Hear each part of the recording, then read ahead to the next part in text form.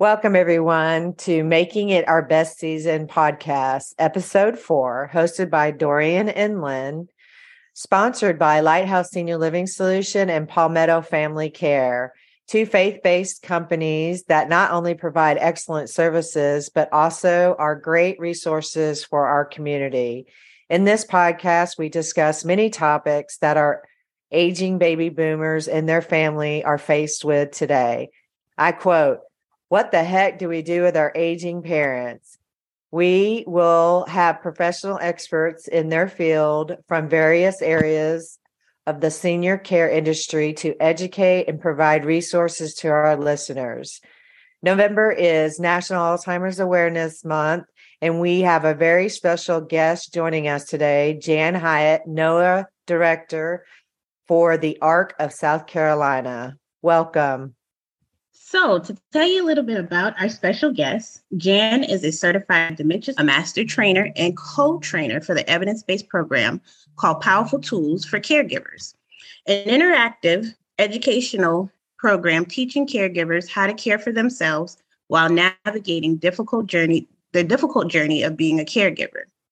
So through various career opportunities, Jan has been very lucky enough to travel extensively all over the world. Jan is married for 47 years, has 3 daughters, 9 grandchildren, and in her spare time, Jan and her husband, they enjoy ballroom dancing and spending time with their family and friends. We first would like to say thank you, Jan, for joining us this morning. Thank you for having me. Most definitely. Tell us a little bit about what is the ARC of South Carolina?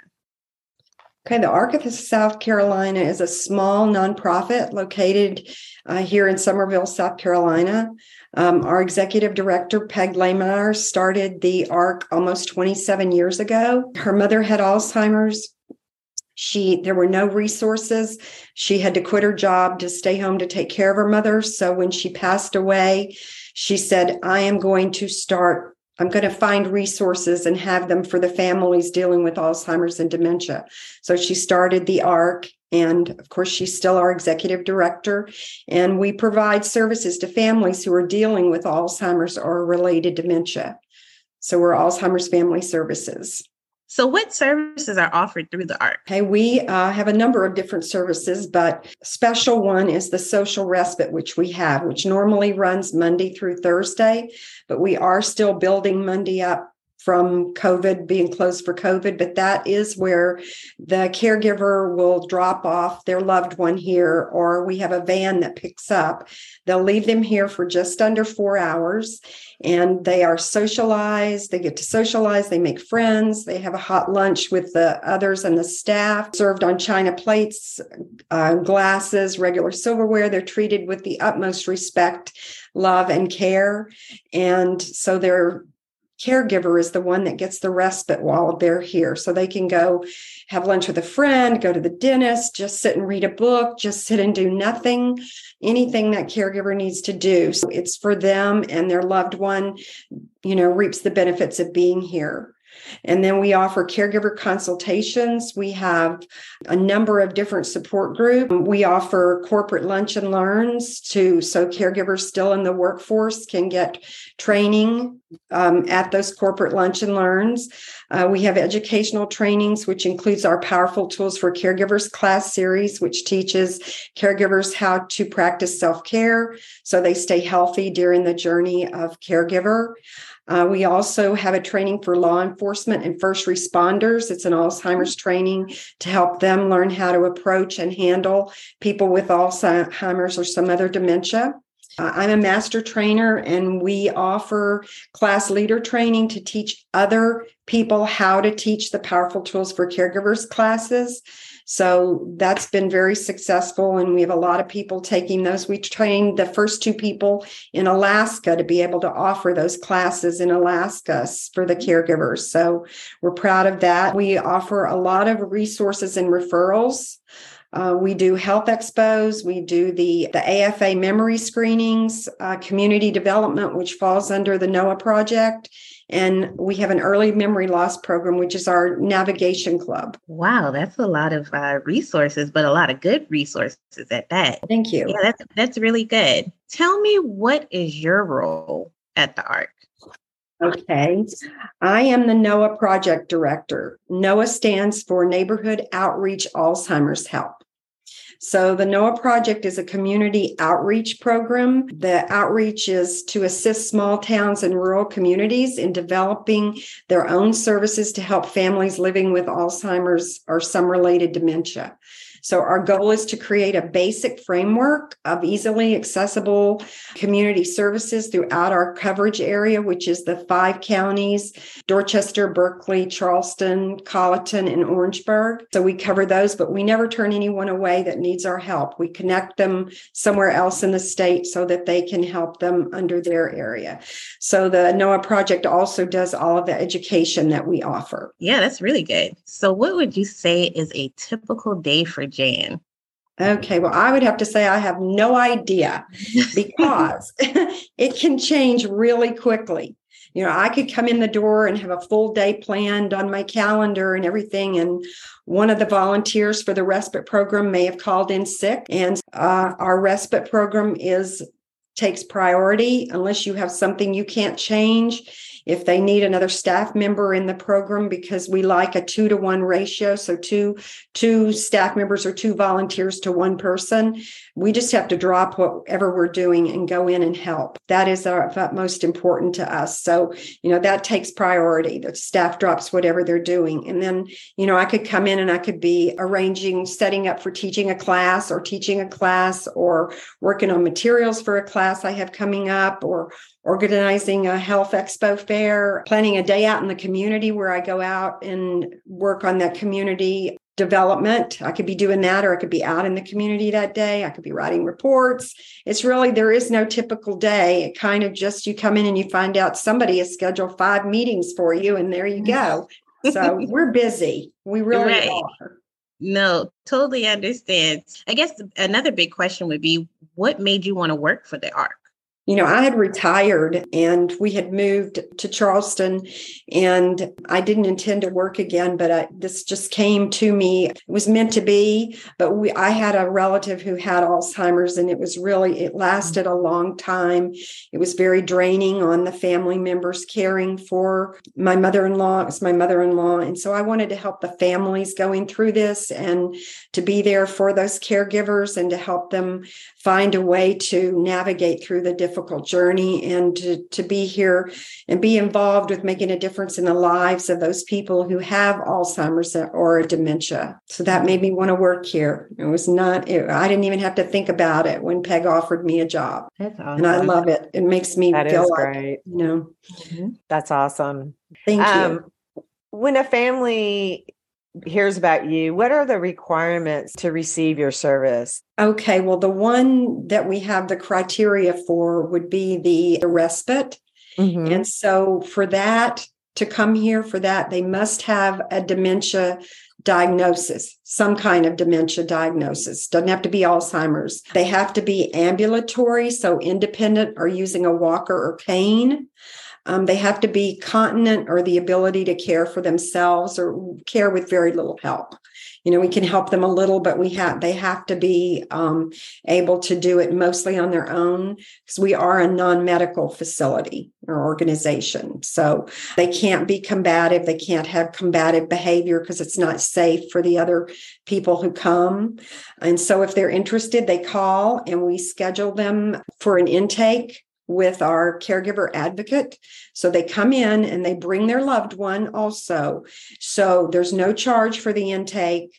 They come in, they go into the program so they can see how they like it, how they fit in, how it feels, while their caregiver goes in with the caregiver advocate, and they discuss all the things that are going on. They do medical forms. It's about a 45-minute to an hour session that they find out about the family and everything that's going on. And so if that's the direction they're going on, then there are physician forms that are required to be completed by the physician, and they have to have a negative TB test. If the family wants them to come, they're going to come. We need to get the medical forms back, and then the the program director will call and set up the day that the person will be coming, whether it's Monday, Tuesday, Wednesday, or Thursday. And then they start to come, and that would be the criteria for that. We do have other resources that we offer. We have an early memory loss program that's on Fridays. You do not have to have a diagnosis to attend the navigation club. That's what we call it. We do have some people in it that do have an early diagnosis, but we do have some in it that just want to work on a healthy brain. That's our program that's on Friday. And then, of course, we have a lot of other services that we offer that are free to the caregivers, free to the families. They don't have to be coming to either one of those programs. Do the caregiver consultations. We offer the resources, the help. They can just be independent, I say, not coming to those other services. That is not a requirement to receive the other services that we offer. I bet a lot of things changed when COVID hit for you guys. Is that still a requirement that you guys are having to also screen for? We are not screening for COVID any longer, other than the fact they have to have a vaccine to come. Okay. So they have to have had the vaccination to come, and hopefully the boosters and everything. But we have to protect the staff as well as the other people who come. So that's across the board. But other than that, we are, we're not wearing masks or anything, always subject to change. Yes, it is. Yes, it is. Are services provided for the individual or the entire family? You kind of answered that a little bit. I didn't know if you had anything further you wanted to touch on. It is for the entire family. The caregiver consultations are free of charge. The support groups are out there. The Powerful Tools for Caregiver class series, there's 6 classes. All those are free. They receive a caregiver help book, which is worth about $30 when taking that class. The resource fairs are all at no expense to them. The AFA memory screenings are at no cost. The referrals and resources, regardless of whether they're attending our other programs, are open to them. These referrals and resources are just whatever they need. They come in, or we can do a Zoom meeting with them for the referral and resources, and then we just help them find what it is that they need and provide it to them, and then go from there. And they can always come back and ask us for more. Corporate lunch and learns are paid for by the corporation, but the caregivers pay nothing. So that's basically going into a business or corporation and educating their staff on. No, this would be the corporation would ask us to come in and give some training to the caregivers, or I might do a Powerful Tools for Caregivers class as well. But we have one about managing stress. So it's in the corporation's benefit to take care of their caregivers, because when things aren't good at home, they call in sick, they have to take off. So it's a way for them to try to take care of their caregivers and still allow them to keep working, so that they know how to handle things at home, and they can just use the resources we can help them with, because they probably still need to work, or maybe they're only in their 50s. We have a lot in that sandwich generation that are doing the caregiving now. So the corporations are interested in caring for the caregivers that are working for them. Okay, that's awesome. That's a great resource. On the navigation club, is that in person or is that virtual? They come here in person. During COVID, we only missed 1 week of a meeting, and we had them on Zoom. Okay. So they met all through COVID on Zoom on Fridays for an hour, hour and a half. That's about as long as we could keep them on for, keep their attention without and being able to do more things. So we kept them all through that, and then started them back as soon as we could in October of 21. And so they come every Friday from 8:45 to 12:30. And, they do a lot of things that work on a healthy brain: socialization, nutrition, exercise, cognitive activities, and even mindfulness contribute to a healthy brain. So it's a wonderful program, and you do not have to have a diagnosis to come to that.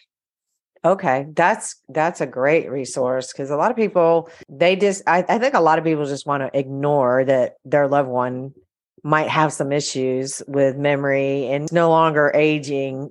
They have something going on. So when they ignore it, they are missing out big time on resources available, education, and just helping that loved one not advance as quickly. Absolutely. Yeah, it does help. It's not going to get rid of it, but it does slow it down. And they're having a good time too. Right. Right. And we have had a few members in the navigation club who have had to transition into the respite program because they have advanced. So that's also a nice feature for the family. They can still keep coming, but they just move over into that other program seamlessly, really, once they get to that point. And then they have a wonderful time in there. And again, get things that get their pistons firing in their brain and get them going and laughing and singing.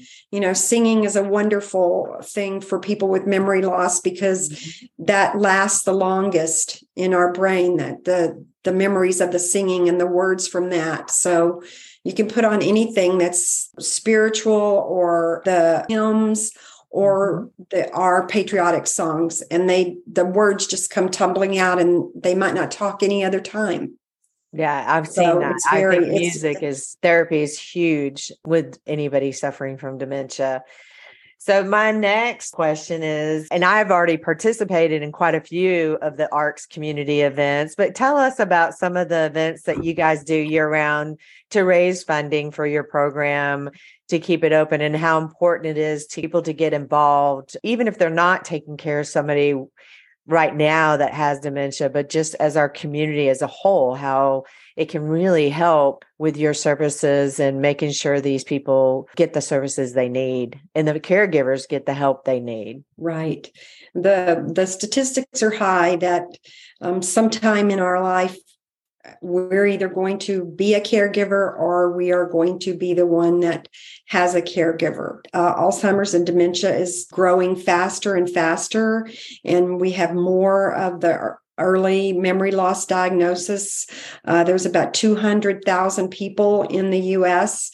that are diagnosed under 65 years of age. Alzheimer's is what we consider an aging disease, but regular aging is different from Alzheimer's, but it happens in the older years. But now we have, about 200,000 that are under 65.